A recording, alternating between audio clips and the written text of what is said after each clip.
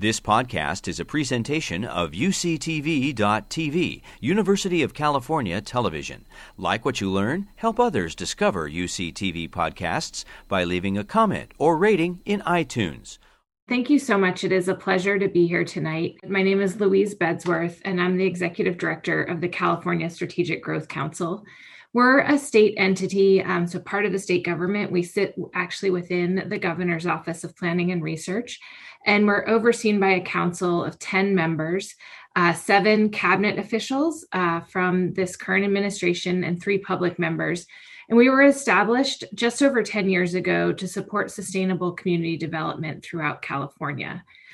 And so as an organization, our goal is to bring together the perspectives of all of our member agencies, which includes health and human services, environmental protection, transportation, housing, natural resources, food and agriculture, and planning and research, to all design integrated solutions to help support sustainable communities. And the real goal around establishing the Strategic Growth Council was a recognition that when you look at a community scale, all of our agencies are touching on the everyday lives in our communities, including health and transportation and environmental protection. So our vision as an organization is healthy, thriving, and resilient communities for all. And we do this through a collaborative work with all of our member agencies, communities, and stakeholders, and really focusing on putting equity at the center of all that we do, focusing on economic prosperity, quality of life, and really lifting up some of the most impacted communities in California. Now, I will admit our organization was not established with an eye towards specifically thinking about adaptation and resilience, as much as where we came in was how do we help communities design strategies to reduce greenhouse gas emissions, to reduce pollution, and to thrive.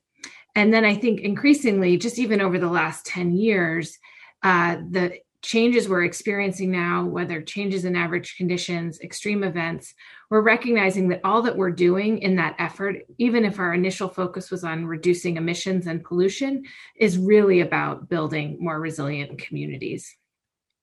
And so I just thought it was worth talking. We took some time, this is 3 years ago, actually, work that we did through the Office of Planning and Research, to start talking about what does a resilient California look like? And then what are the steps we need to take to get there? And I won't go as much into the steps, which got very specific around sort of what climate impacts to think about, as much as what is it that we're working towards. And the pieces I like to emphasize here is it's very much it's a systematic approach. It's really thinking in a systems way around not just our built infrastructure, but our people and our communities and our natural systems and how all of these pieces work together. And they need to be able to withstand changing average conditions as well as shocks and extreme events. And then also it's not a static state. It really is about continued learning and adjustment and being a dynamic system that is working together. And so really that is what we're working towards in our efforts around building resilience. So I was going to start, though, really with a focus on what we do at the Strategic Growth Council. And one of our main areas of work is in doing place-based investment. And so place-based investment is really looking at a specific location and making investments that are very responsive to the needs that are specific to that place and the context of that place. So that's the physical, social, and economic context in which we're making an investment. And so when we're thinking about making these place-based investments, we're thinking about physical risk, but really, I think, and that is a key piece of all of our programs, is really thinking about what are the changing conditions like, but our focus is really on these integrated solutions and how do we build approaches that support infrastructure, but then also social and natural systems. And really important for the work that we do is centering equity in all of our programs, our outcomes. And then even if I have time at the end, I'll touch on our own operations as an organization. So I was going to walk through a few various examples from around California that where we've taken this approach, and then at the end I'll just bring it all back together in sort of what I see as our primary principles driving our work. So I'm going to start with two examples of investments we've made through something called the Transformative Climate Communities Program. And this is a program that was designed to make investments in communities around California that have been most impacted through pollution burden, but also underinvestment over time. And so these are communities that are severely overburdened, but have tremendous assets in and of themselves. And so the investments here are really intended to lift those communities up, build the capacity of the people in the place to continue to grow and evolve.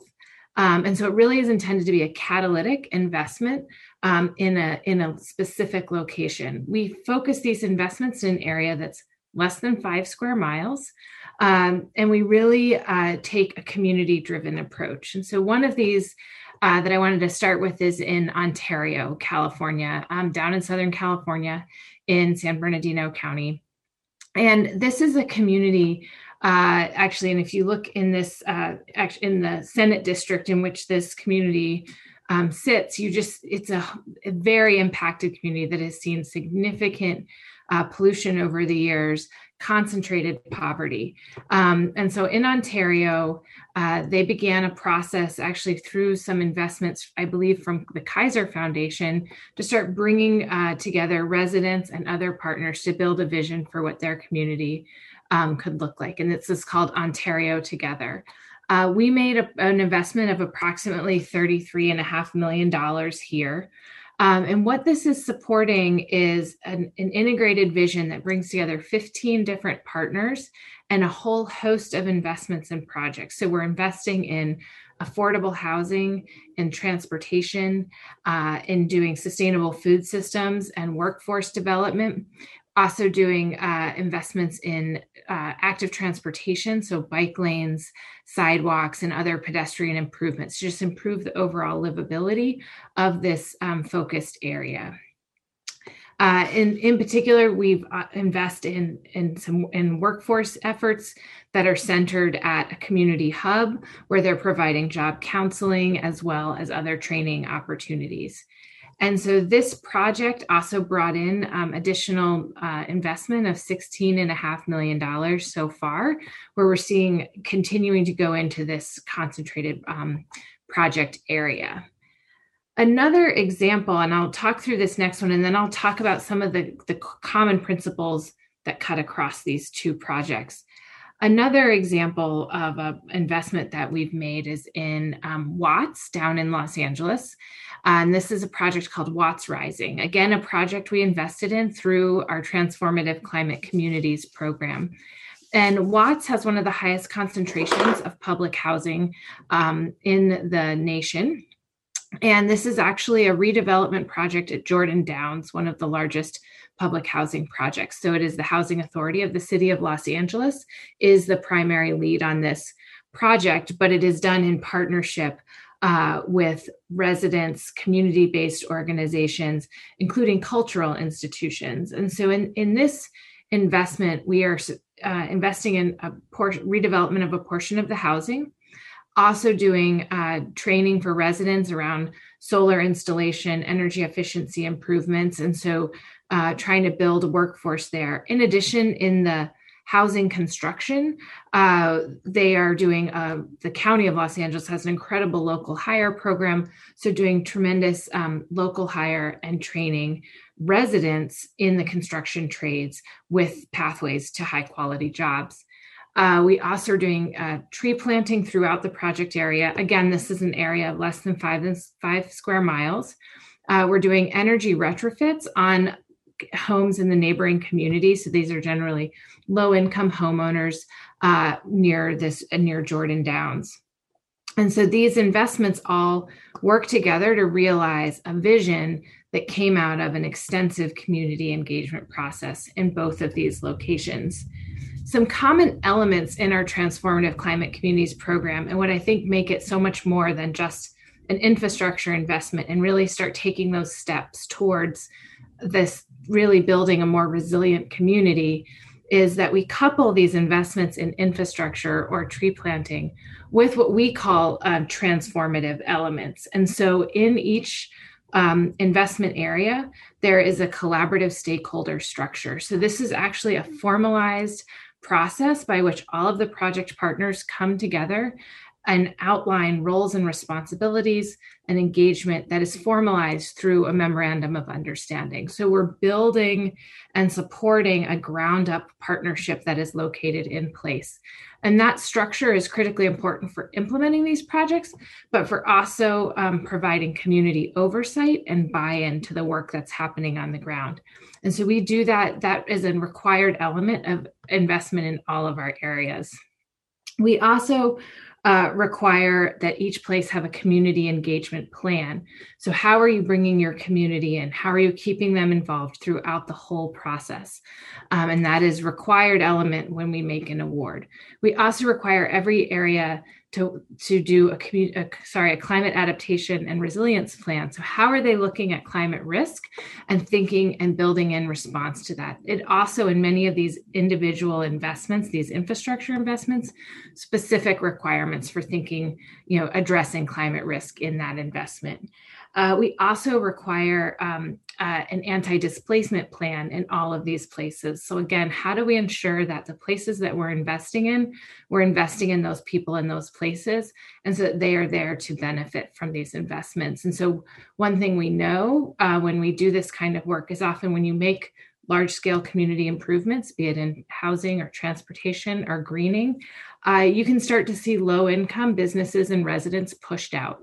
And so we are trying to take proactive steps to make sure that policies and programs are in place to help people and businesses stay in place and benefit from these investments. So this is really how we try to take an infrastructure investment program and integrate it in such a way that we're helping a community not just get new housing, but really to build up that resilient system in place. Another example I'll just provide, these are very large investments. So these are, as I said, both of these are $33.5 million investments, some of our largest investments to date. But we also can see similar results coming out through smaller investments. This is an example of a planning grant that we supported in the Franklin neighborhood in Sacramento, where we invested $170,000 into a community development corporation that brought together 55 different organizations to build a playbook for this neighborhood, which is a very overburdened neighborhood, historic disinvestment, and engage the community in building what they've called their Franklin Neighborhood Playbook. And this outlines what is the vision for this community, what are the priorities that they want to see happen. A bunch of the work was undertaken by high school students who surveyed community members in multiple different languages to build out what is it that community wants to see. And then now they have a product and a plan that they've already been able to leverage to bring additional investment into that community. And they actually did bring in a specific climate adaptation and resilience lens in this work, and it becomes something that is owned and really led by the community. And again, really an important component of how we build that resilience. Finally, this is a very specific example. Another investment program that we undertake is in affordable housing and sustainable communities. And this is one thing I think is important to note, which is when you take a place-based approach to investment, your solution is going to need to not just fit the needs of that community, but fit the context of that community and the look and the style and things like that. And so what we invest in and build in downtown San Francisco is not what we would want to invest and build in the city of San Bernardino, which they are very different contexts and needs. And so this is actually just from a pictorial standpoint is a very high density development that we've invested in, but that fits in the place where it is. It came out of a community process that was led through really a capacity building initiative where they identified what do they want to see, how do they want to see this affordable housing development come about in their neighborhood, and what are the needs there. So a focus here is on connectivity between housing and school. And so this is, again, just an example of that it's not a one size fits all, but it's really designing solutions that fit into a place.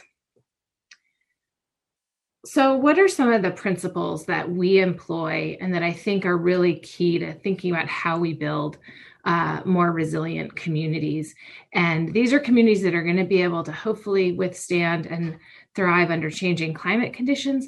But we also see these as principles that are going to help us, come back from the impacts of something like the COVID pandemic, where, we've already seen really large economic hits. And, how do we help places have the capacity to help build back stronger and better?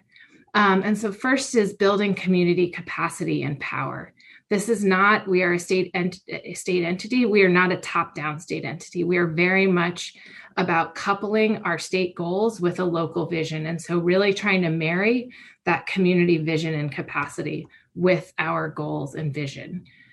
Engaging community and identifying priorities and solutions, advancing integrated solutions, and centering equity and opportunity. And I'll just give a few quick examples of each of those and then wrap up.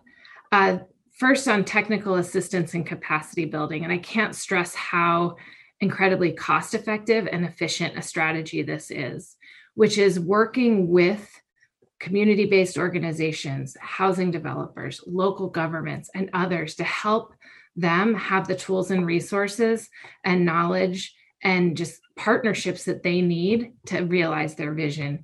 This is a photo through a program we did in partnership with the Institute for Local Government, the city of East Palo Alto, and they brought together a number of partners to start pulling together priorities, thinking about where to go for resources and money to realize their vision and their priorities. And we did this with 10 different communities around the state and have seen incredible returns on that investment in terms of what those communities have been able to accomplish. Another is community engagement. I mentioned this is a central piece to our Transformative Climate Communities program. And I love this example, which comes from our biggest investment to date is a $66.5 million grant to the city of Fresno. And this is in Yosemite Village, or Yoville, which is a public housing project in Fresno, where there was a large vacant lot that the Fresno Housing Authority had nearby. And they put in a community garden that also has some areas for farmers to learn permaculture techniques. So that's really about trying to train and bring on new farmers. But it also is a community garden and a community convening space. And so this is actually a hand-drawn poster that came out of a community engagement workshop showing all of the elements of the project. And so one piece of this is that the large blue ring around it is a walkway that is a specified distance. So they know that they can go out and walk and get exercise and know how far they're going. And then it's also coupled with meeting spaces and ways to convene with neighbors and build more of that social cohesion and connection. And that all came out of a community engagement process. This is just an example, again, in Fresno of how they've maintained this engagement in all elements of this project and in this investment area. Another is, I mentioned, really thinking about integrated solutions. This is an example from the Ontario grant that I mentioned. And one on the left-hand side is actually a community garden, again, coupled with a production urban agriculture facility in Ontario. On the right is the affordable housing development that is being supported also through that grant.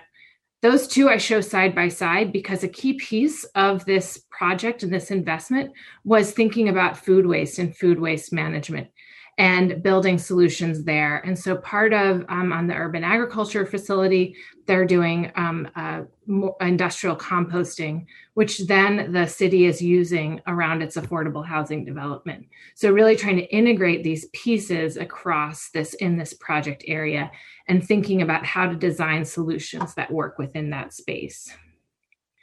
finally, I want to, I think all of these pieces that we're talking about are really about building equity, building access and opportunity for places. And I just can't stress enough, I think, how important it is that we have taken a very proactive step to build in requirements around displacement avoidance. And I mentioned this already, which is how do we ensure we're protecting and providing this opportunity to the residents and businesses that are generating this vision.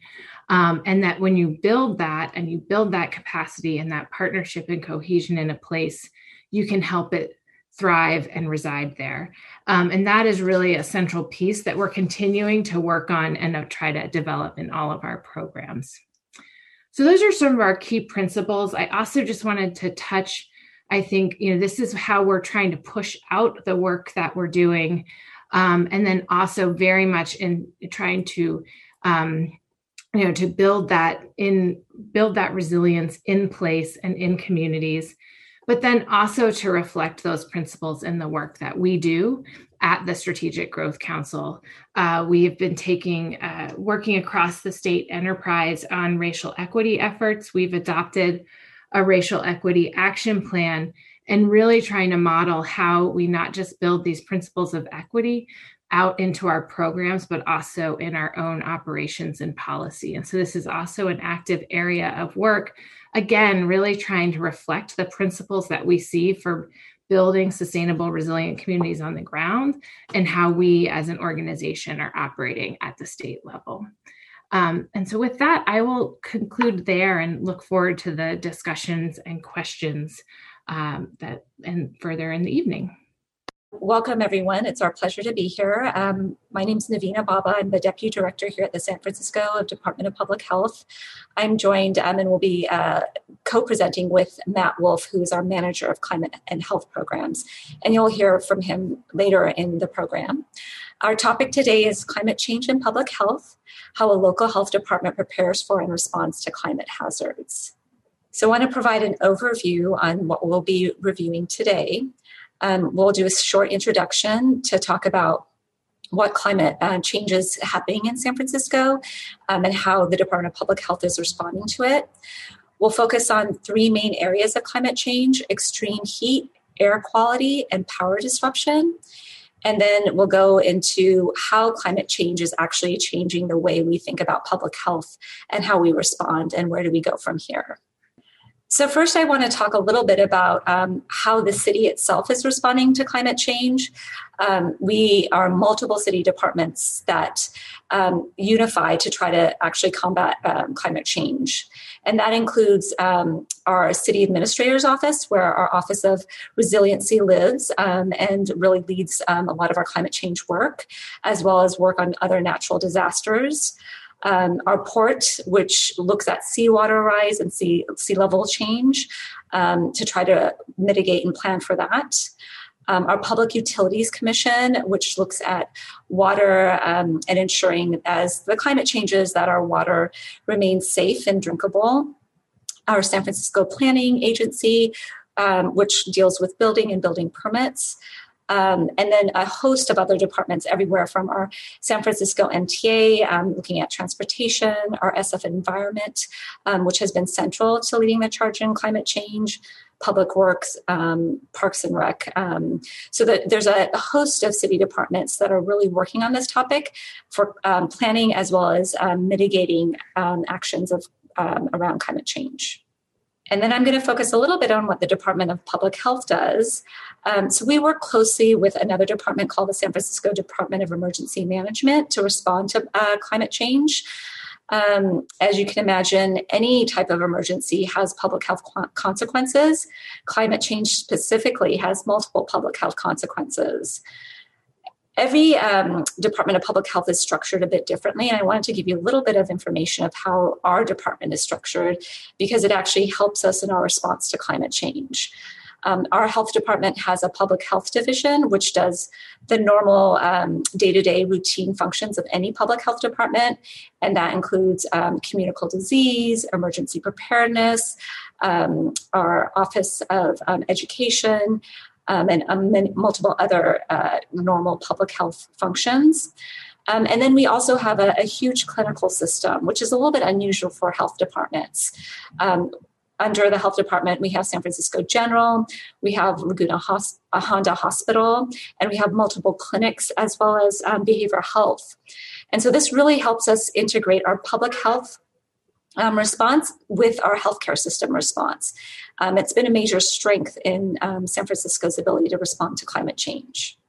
So the topics that we're going to focus on today include extreme heat, air quality, and power outages. I do want to say that flooding and extreme storms is another thing that we are looking at in San Francisco and have developed materials on. We are working with our partners around this as well. But most of our focus has actually been on extreme heat, air quality, and power outages.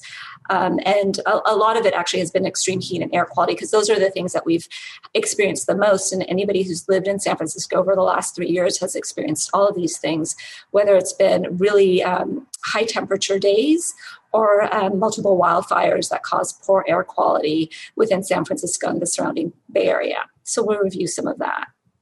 So next, I want to talk a little bit about extreme heat in San Francisco. And really, I think myself, as well as the department and most of San Francisco, was introduced to this notion of extreme heat by the Labor Day heat wave that occurred in 2017. For those of you that remember, temperatures got to extremely high levels, including in San Francisco. We hit a temperature of 106 recorded. In parts of the city, it went up to 108 and 8. And then the following day, we were still in the hundreds. And that had a significant impact on San Francisco. San Francisco is generally, it's not been built to have temperatures of 100 degrees or to withstand temperatures of, triple digits. Very few people have air conditioning. A lot of people don't have access to cooler sites. And we have a lot of elderly people living within our community that get impacted by these street heat stresses that occur. So on that day, we saw a lot of impacts from the heat, from our community impacts to even healthcare system impacts, which I'll talk a little bit more about. This is a graph that shows our emergency, our EMS calls. And you can see that in general, the EMS calls range around anywhere between 300 and 350. Labor Day of 2017, we went up to 600. It caused a huge surge in ambulance calls and 911 calls because of the heat. We also saw a large increase in emergency department visits. And this is something that occurs typically with heat. You do see an increase in both 911 calls as well as ED visits, mainly from heat stress. So that was on the EMS 911 system side. Our healthcare system also had impacts, including infrastructure issues. Like I said, most buildings in San Francisco are not made for 106-degree heat. And when the temperatures get that high, infrastructure can potentially start to fail. So we worked very closely with our hospital systems, and most of them were able to recover pretty quickly. But it was just a warning to us of how vulnerable San Francisco is to heat. And so extreme heat is definitely one of the factors, or one of the results of climate change. As you can see, this information is from CalAdapt, which is a state climate resource. And basically what it shows is that the number of extreme heat days is going to steadily rise as time goes by. So in San Francisco, an extreme heat event is defined as when the temperature exceeds 85 degrees. Now, that might not seem like a lot, 85 degrees, but in fact, we generally have rarely hit that, maybe 1 to 2 times a year. The number of times that that's going to happen in the future is going to increase. Additionally, it's going to be much higher than 85 degrees, most likely. So, like I said, traditionally, we've hit this maybe 3 to 4 times a year. That will probably go to anywhere from 15 times or 15 days a year to above by the end of the century. The other thing with climate change is as we do have hotter days, again, we have to think about what San Francisco was built for. And so, we do have a lot of green spaces, but one of the ways that if you live in San Francisco, you know that we get a lot of fog cover, which tends to cool the area. But as climate change progresses, that the ability of our fog cover is likely to get less with time. So that means that when you have hot days, the nights are less likely to get cool. And so it will stay hot both day and night. And that also really impacts health. And then as we talked about, this just represents the number of extreme heat days. So in the yellow, it's when it's over 85 degrees. In the orange is when it was over 90. And then in the red, it was over 95. And there have been periods where all of this has gone up and down, but we are seeing many more days over 95 degrees that are occurring within the city. And that's happened over the last few years. When temperatures hit above 90, we tend to have a lot of activities that we have to ensure happen so that the health impacts of extreme heat get mitigated. And the other thing that we're seeing is that we're having to activate in those activities more and more frequently within San Francisco. So I want to talk a little bit about the health impacts of extreme heat. As we stated, the emergency room visits for heat-related causes really increase with heat. And this is from a 2006 study that was done across the state when there was a huge heat wave that occurred at that time. And they specifically pointed out that coastal regions tend to be hit harder. Again, this is because the infrastructure is not really built for these high temperatures. Additionally, like I said, the very old as well as potentially the young are at the greatest risk of having extreme heat impacts. And then people with chronic disease such as cardiovascular disease, diabetes, and kidney disease are at much higher risk for having heat impacts. So why is San Francisco so vulnerable to heat? And as you can see here, one of the reasons is that San Francisco has a lot of urban heat islands. And an urban heat island is basically where there's a concentration of asphalt, black roofs, or other impervious surfaces, so heat tends to collect. And you can see that there's a lot of places within San Francisco that we have urban heat islands.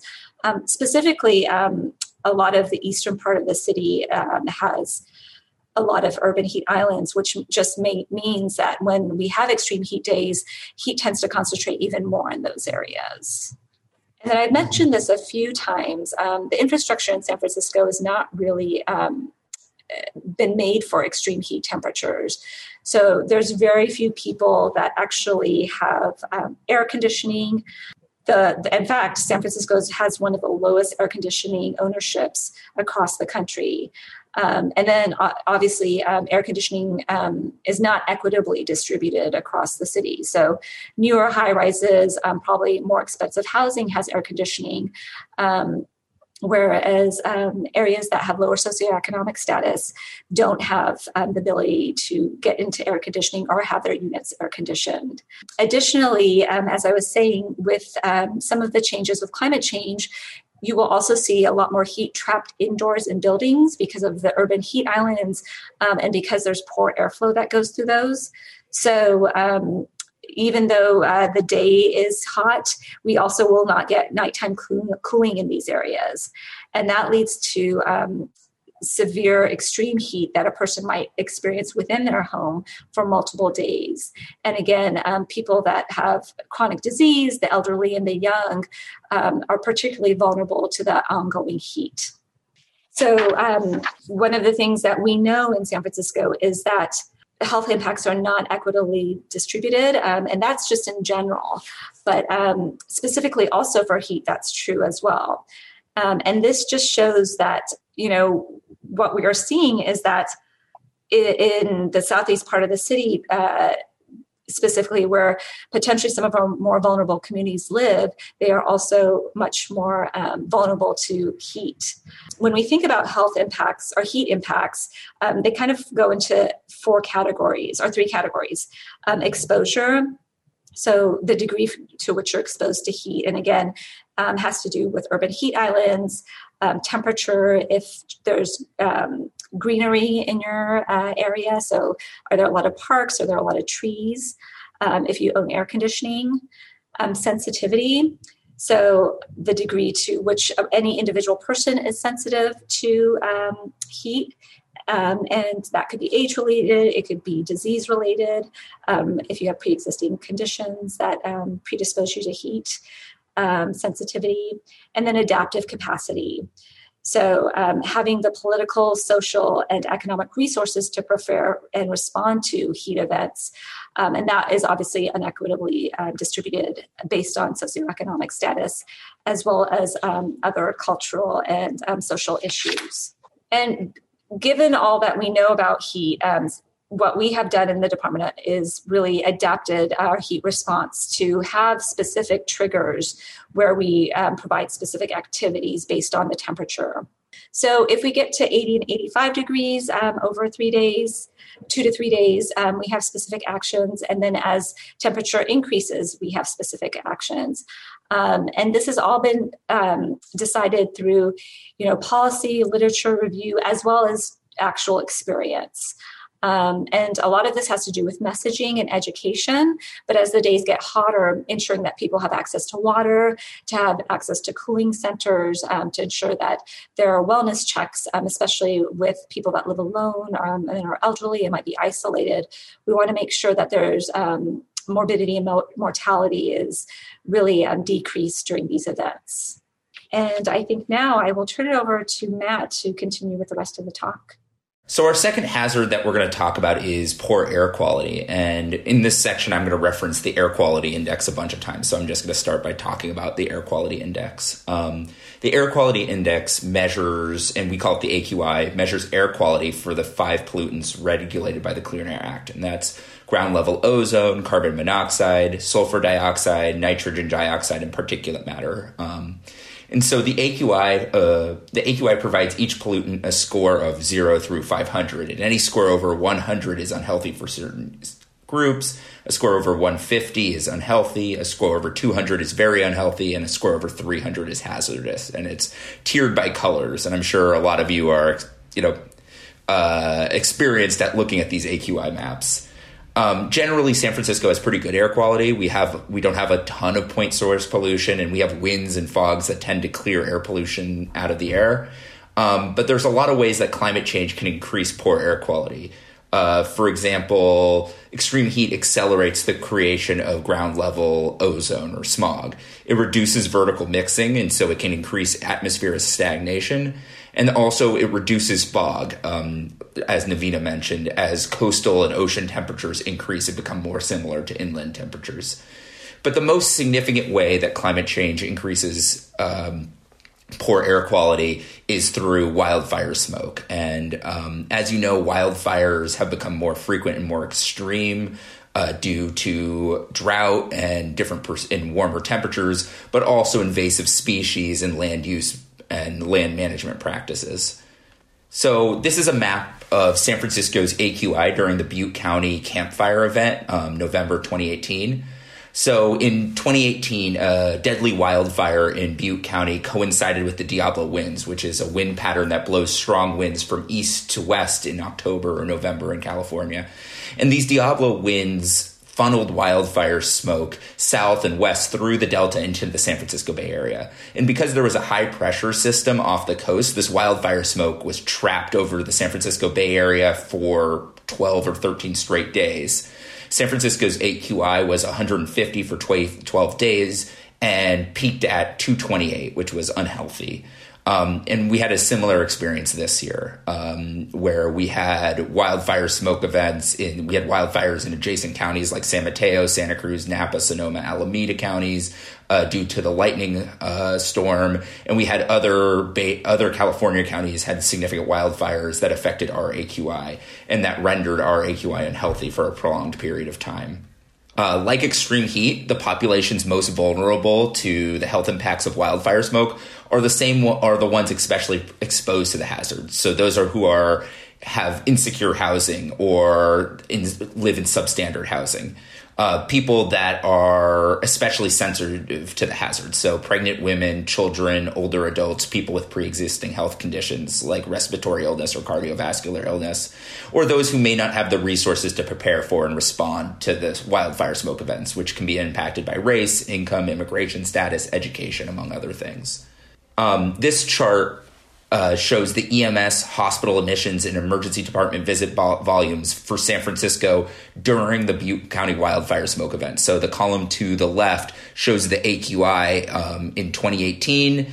The column and then you can see that in 2018, emergency department visits were slightly higher than 2017, but EMS calls actually were about the exact same, which is against all odds. And I'm not showing this to emphasize the threat of I'm showing this graph more to emphasize the threat of extreme heat. In the graph that Navina showed, we saw huge spikes in emergency department visits and EMS calls for extreme heat. And we're not seeing those spikes for wildfire smoke. And that's not to say that wildfire smoke doesn't present a significant health impact. It's just it's not as easily measurable based on its impact on our health system.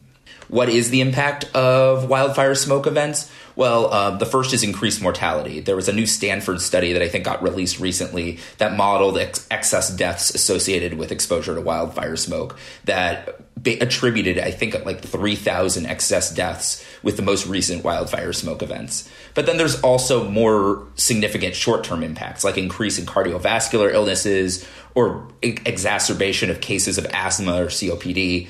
But then there's an impact on neonatal and prenatal development and significant mental health impacts. There's also less serious health impacts that may not be captured by this data. And that includes the stuff that I know I felt during these wildfire smoke events, which was dry skin, itchy eyes, cough, headache, tiredness. There's also long-term health impacts from wildfire smoke, from routine exposure. And lastly, service disruptions, whether that service is schools that are canceled or work that is canceled, that it can have significant and cascading impacts on both your own ability to go to work and your health. So what do we do for these wildfire smoke events? So similar to extreme heat, we'd have a response grid. And when developing this response grid, what public health had to think about was, how long do we want air quality to sit in a certain temperature threshold, to sit in a certain AQI threshold? So, for example, you might have AQI that fluctuates over the course of a day. So it might be 100 and then dip into 200 for an hour and then back into 100 again. And so as an emergency preparedness and response program, do we continuously adjust what our response grid looks like? And so what we decided to do is we decided to say, we're going to activate at certain levels if we're over 24 hours in that level or in a worsening wildfire situation. And what do? We do outreach and engagement, where we send alerts through community-based organizations, kind of like a really elaborate phone tree. It's more complicated than that, but we send alerts to community-based organizations who then send it out to their people so we can get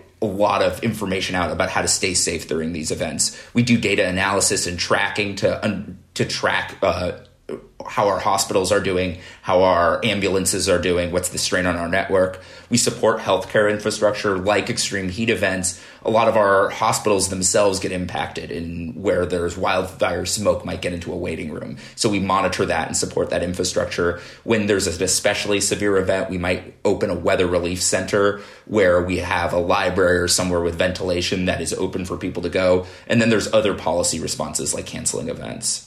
I'm going to talk very quickly about power disruption, which is our last hazard. And the reason I'm going to go over it briefly is because San Francisco, although we've been planning for power disruption, we actually haven't had our power shut off yet. And I wanted to just take a second to acknowledge the other counties around us that have had power disruption, which is, and that although San Francisco has done a lot of preparation for that, oftentimes this isn't our story to tell. So there's a lot of real lived experience with adjacent counties on how to deal with this. But anyway, as you know, PG&E equipment has been found legally responsible for many of the most recent wildfires. For example, investigators believe that the 2018 Camp Fire started with a failure of a hook holding up a high voltage line. And because many of these wildfires started in this way, PG&E has started preemptively de-energizing this equipment during particularly dangerous wildfire conditions, which include low humidity, high temperatures, lots of wind. And so these events could impact health, and the health impacts of power disruption can range from carbon monoxide poisoning, from misuse of backup power generators, to reduced mobility when elevators don't work, to loss of heating and cooling, to mental health impacts, to the loss of refrigeration that could cause foods or medicines to spoil. But the most severe impact is for those who depend on electronic medical equipment, such as cardiac assist devices, oxygen concentrators, home dialysis machines, wheelchairs, and those people have a more significant health impact. So what is DPH going to do? We're developing messaging to prepare for people for power disruption. We're doing wellness checks. So we have lists of people who depend on DMEs, durable medical equipment, electronic medical equipment, that are provided to us by Medicare, that we can then try to do wellness checks to those people in advance of a public safety power shutoff, and then also supporting health services as our hospitals or other health clinics get overwhelmed. So we're going to search into that next section, which is how does these climate impacts change the way public health operates? And so I wanted to focus on the increased demands on public health, which the first one is more activation days. So in the chart that Navina showed, where you saw an increase in the number of days over 90 degrees, 95 degrees recently, that's more days that public health has to activate at our most extreme response thresholds. And we have more wildfire smoke events, and we're often responding to all of our other challenges as well. So we're increased capacity constraints. The second impact is combined hazards. So oftentimes these hazards are interrelated. So in September, you might have a wildfire smoke event at the same time as an extreme heat event. I think that happened this year. And, basically a lot of times the responses to those events are contradictory. So in extreme heat, what we tell people is basically at night when the temperatures dip, open your windows, try to cool out your room. And then during the day, draw your blinds, close everything up to keep the cool air in. During wildfire smoke events, it's keep things closed all the time, which might make things hotter if you're keeping hot air in. So oftentimes there's contradictory responses, and it's hard when these happen at the same time. And the last thing is COVID-19, which we dealt with this year. And COVID-19 exacerbated all of these impacts because it made them worse. There was less access to cool spaces. Normally, most of our air-conditioned spaces in San Francisco include malls and movie theaters and pools, all of which were closed this year. Additionally, a lot of people depend on friends and family for access to air conditioning. I might not have air conditioning myself, but I have an uncle who, when it gets really hot, I'd go to his house. That is not something that is possible this year. Additionally, when we send out messaging to community-based organizations to prepare for extreme heat, and that's how we get our messaging out, we found that a lot of these CBOs are operating at or beyond capacity. There's so much demand on them, and that social networks have been disrupted just by social isolation caused by COVID-19 response. So a lot of COVID-19 has actually made response to these events more difficult. So where do we go from here? We anticipate climate change-related hazards to increase in both frequency and intensity. We're expecting hot heat waves to get hotter, to get more often. And so how do we make sure that we are prepared for this? The number one thing is to go back to the first slide is interdepartmental collaboration. It's important that we are increasingly working at the city level to make sure that climate action is done on a citywide space, that we're all working in lockstep. And from a health department's perspective, it's especially important because I think we bring like a human health centered approach, but we depend on other organizations and other city departments that are focused on infrastructure to kind of work with them. The second thing is data analysis, tracking, and evaluation. We need to get more sophisticated on the way we're tracking health impacts from these events. There's a lot of research happening right now on the health impacts of wildfire smoke, which is going to be really helpful as we try to isolate and identify interventions. We're trying to create a surveillance system around extreme heat so we have a better idea in real time what the health impacts of the extreme heat events are. Outreach and engagement, we're looking to do a better job on engaging community-based organizations and citizens in San Francisco to prepare for these events. I think one of the things, especially around extreme heat, that's a challenge is unlike many other hazards, like an earthquake, everybody knows an earthquake is a disaster. With an extreme heat event, which you saw the health impact, the spike, a lot of people don't view it with the same severity. Everybody can deal with an extreme heat event until you can't. And I think it's up to us to better build that case, and to also focus on social coordination and social cohesion, in informal networks. One of the biggest indicators of your resilience to these events is how connected you are to your neighbors.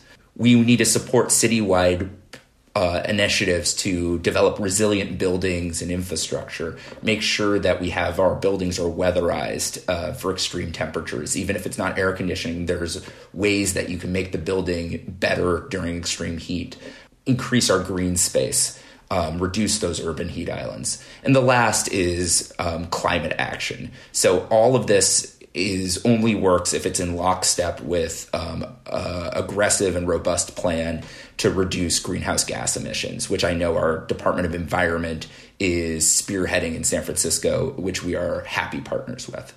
So with all of these things combined, I think what we can start to do is actually build a really resilient infrastructure where we can start to not only go and prepare for climate change related hazards, but also develop the tools necessary to trickle into other health impacts too. So that concludes our presentation, and thank you very much. Thank you for a very incredible view of both the local efforts on response and preparedness, and also for the state's efforts to support local communities. I think you've all three given an idea of how important it is that what I think Louise used as place-based local kinds of efforts are. I'm actually going to just start with you, Louise, because I think the three questions that are already in the Q&A kind of link together. They link together in question about where the funding resources are coming from for the programs that you're developing. They bring in, how do you increase the scale from these small communities and to put in the chat box, the 14 million homes in California. And then tying in with that, one of our questioners asks, are there any particular, and this is not so much around the local community efforts, but are there particular incentives that are similar to the U.S. Department of Housing and Urban Development's energy efficiency mortgages that could be available for homeowners and buyers or sellers to modernize their homes and bring those up to greater energy standards and efficiencies? and incentivize renewable energy. And I think that fits in both with how you left the conversation, Matt, with resilience, with building structures and expanding that to a broader reach. So those three ideas, Louise, do you want to comment on those, and then either of the other speakers?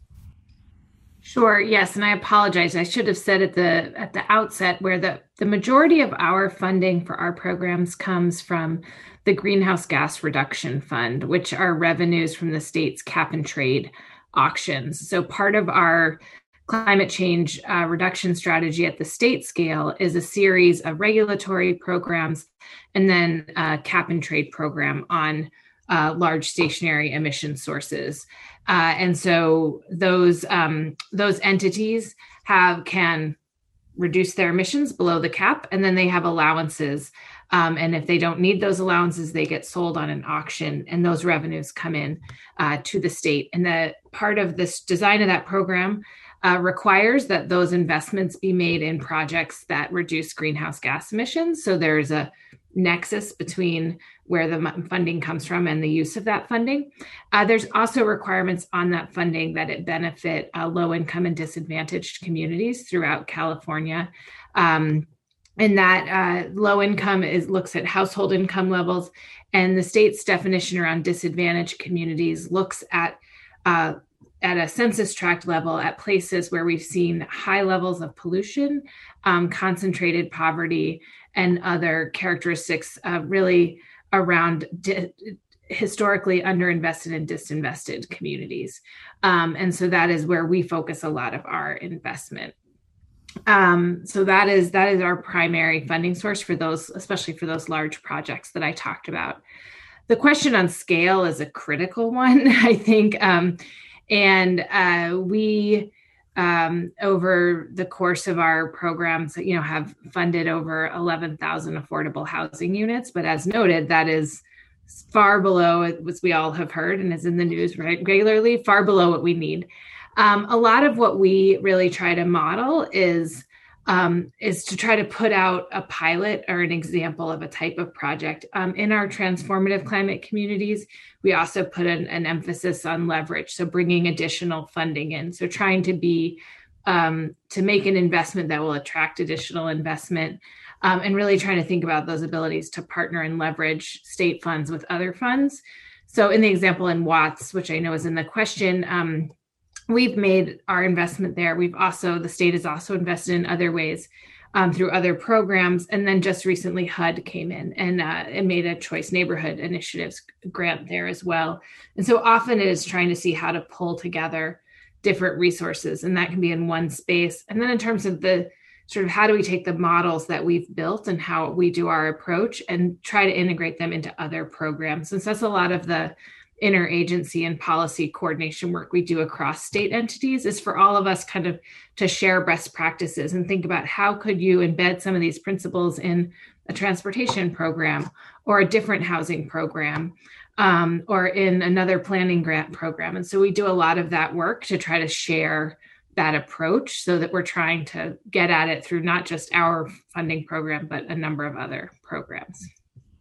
I just wanted to jump in and add a comment, not a question. You've mentioned that the funding for these programs comes from cap and trade, and I don't know if everyone in the audience tonight knows what the cap and trade is. It connects to where Matt left off, that climate action has to be an essential part of the whole way that we move forward. And cap and trade is actually a carbon pricing program or plan. There are many ways that one could design pricing carbon, that is the emissions that are generated from burning fossil fuels. And cap and trade happens to be the one that is embedded in California's system. And as Louise has said, those resources that are generated from putting a cost on the burning of fossil fuels is used in this particular way.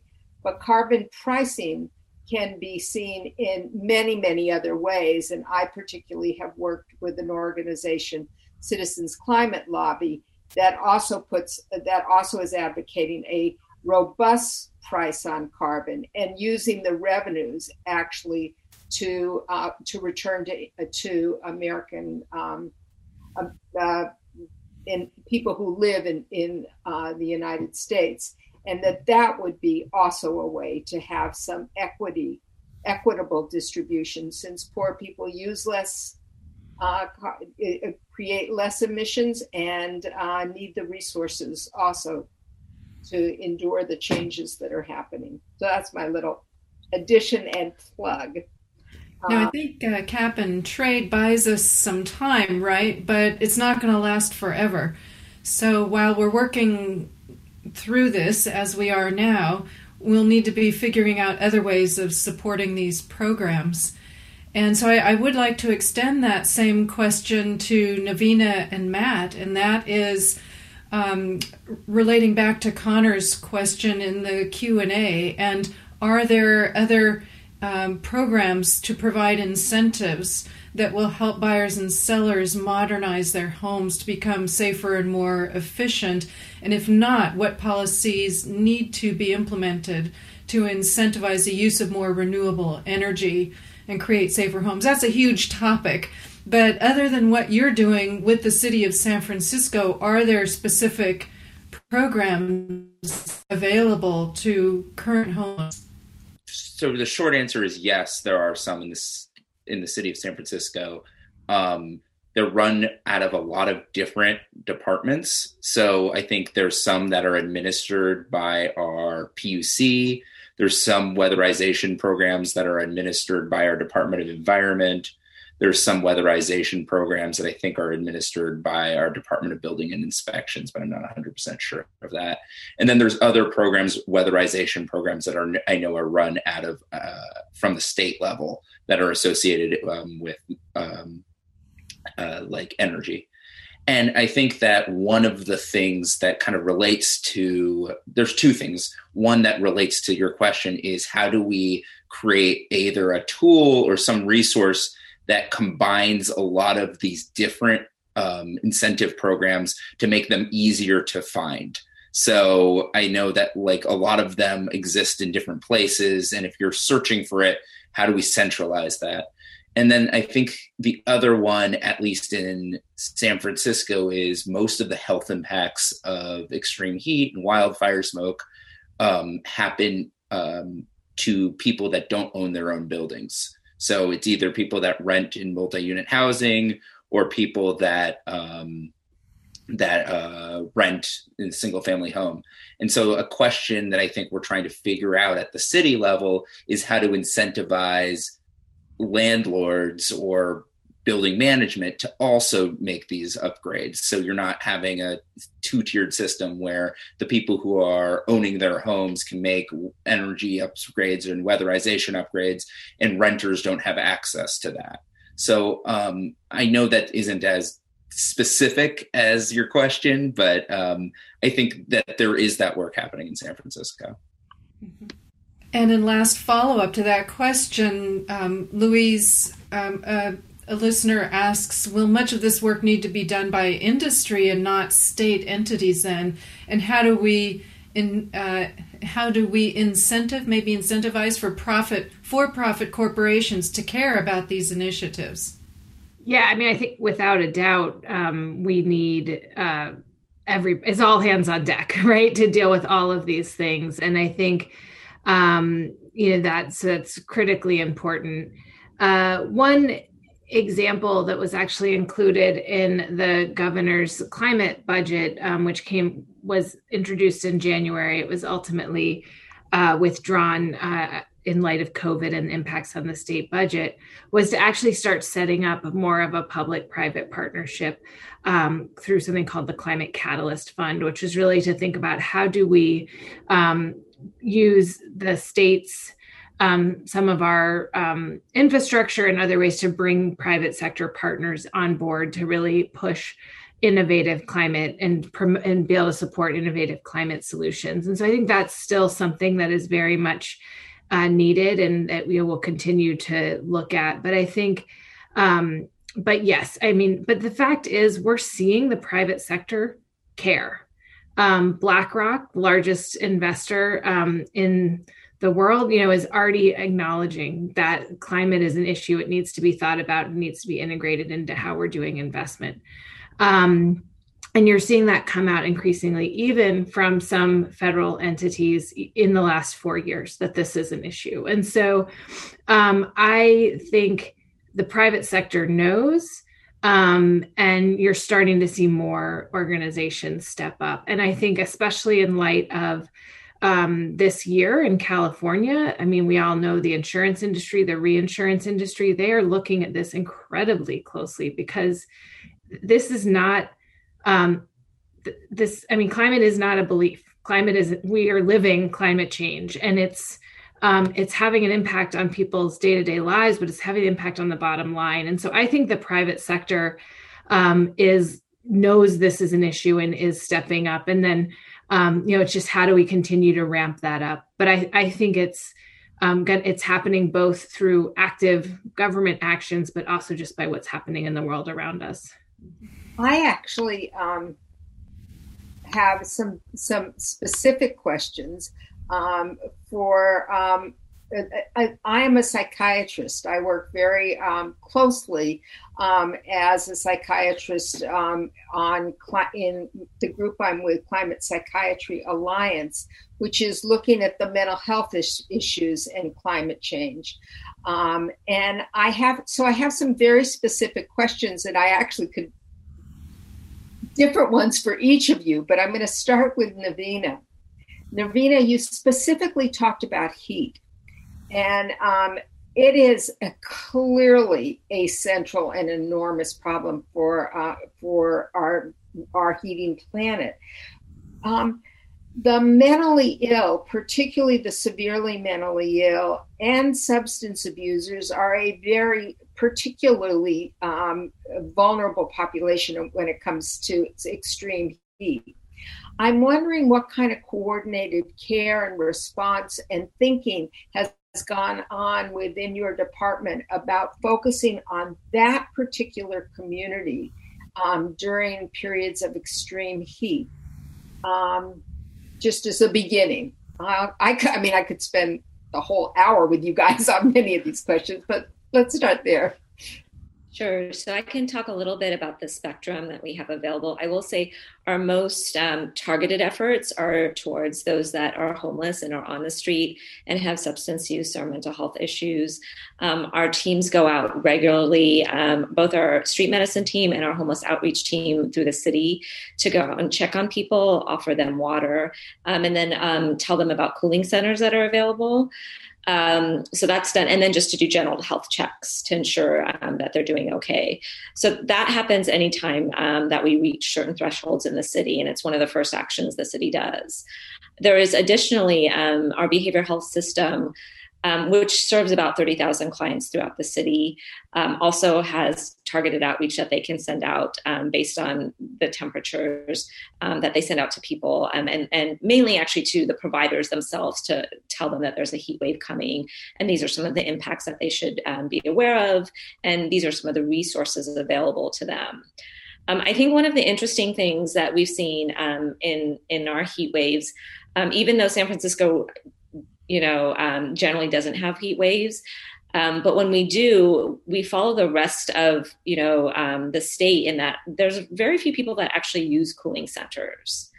And it's an interesting paradox where we really want people to go in, but I think people want to stay where they are. Right? Whether it's because they're on the street and they have their community there, or you're at home and you really don't want to leave your home to go to a strange place, even if it is cooler.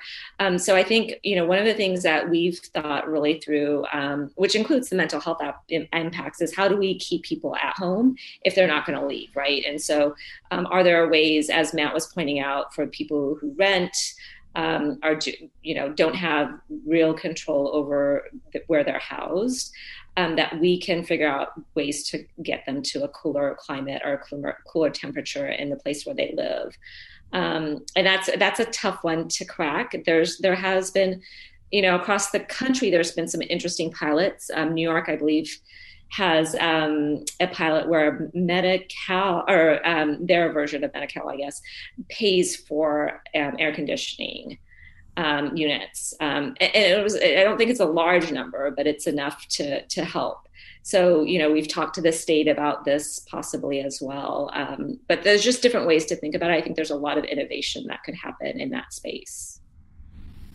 That must be an extraordinarily difficult problem, since so many of our mentally ill, as you say, either are homeless or live in single occupancy hotels, and are extremely poor on top of the added burdens of the mental illness, and a reluctance to actually then be in shared spaces.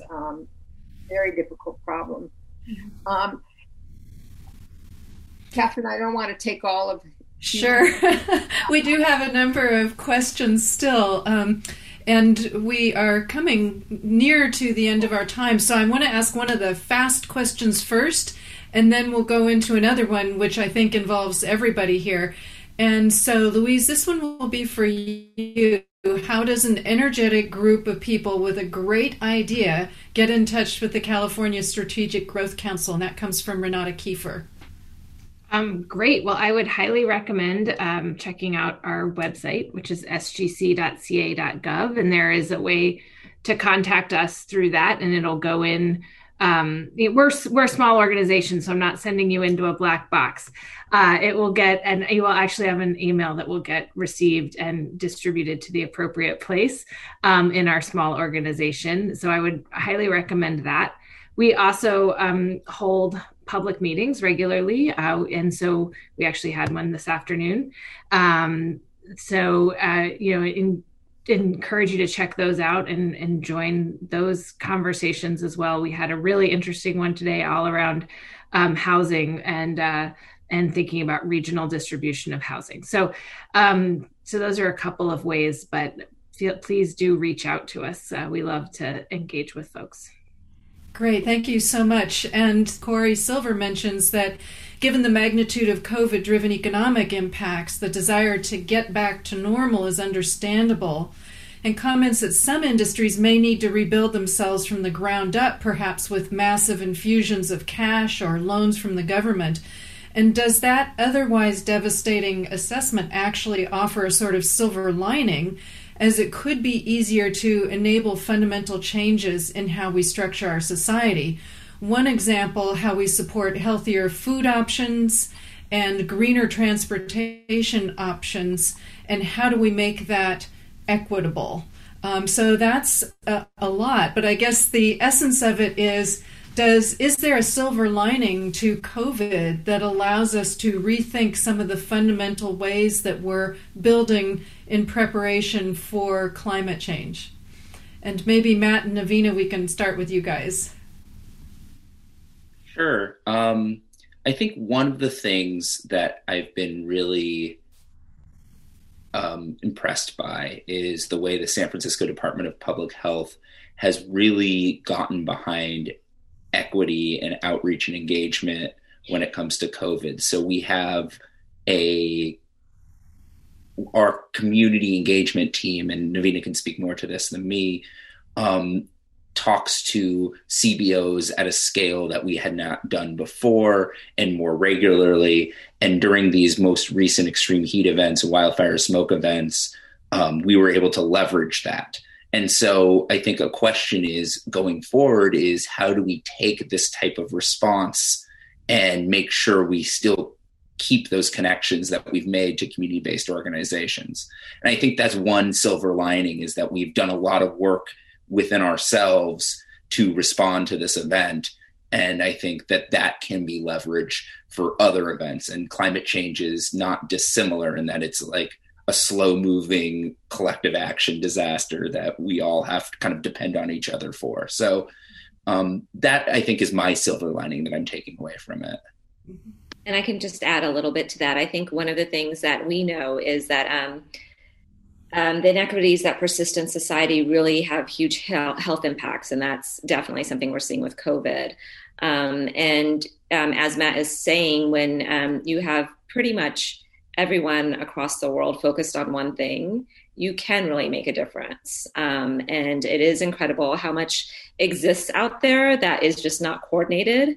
And COVID really has forced us to coordinate and centralize and synergize all of our efforts across, whether it be the government, academic institutions, the community. We're all kind of focused on one goal at this point in time. And it's made a huge difference, that kind of collective work together. So I think, again, that's another silver lining that Matt alluded to. And Louise, any silver linings in the work that you're doing? Well, I would concur with, I think, both what Matt and Navina said. And one thing I thought was nice to hear across all of our discussions was the importance of social cohesion and social networks, especially as we think about long-term challenges. And so I definitely look at what's been happening through COVID, and just even the way I always say your world became, in a way, very small, but very connected to the people around you, whether it's in your home or just your immediate neighbors and things like that. So I think that is one. I think it's also worth thinking through, obviously the economic devastation of COVID is real, and we know that, and it's being experienced in disparate ways across communities and industries.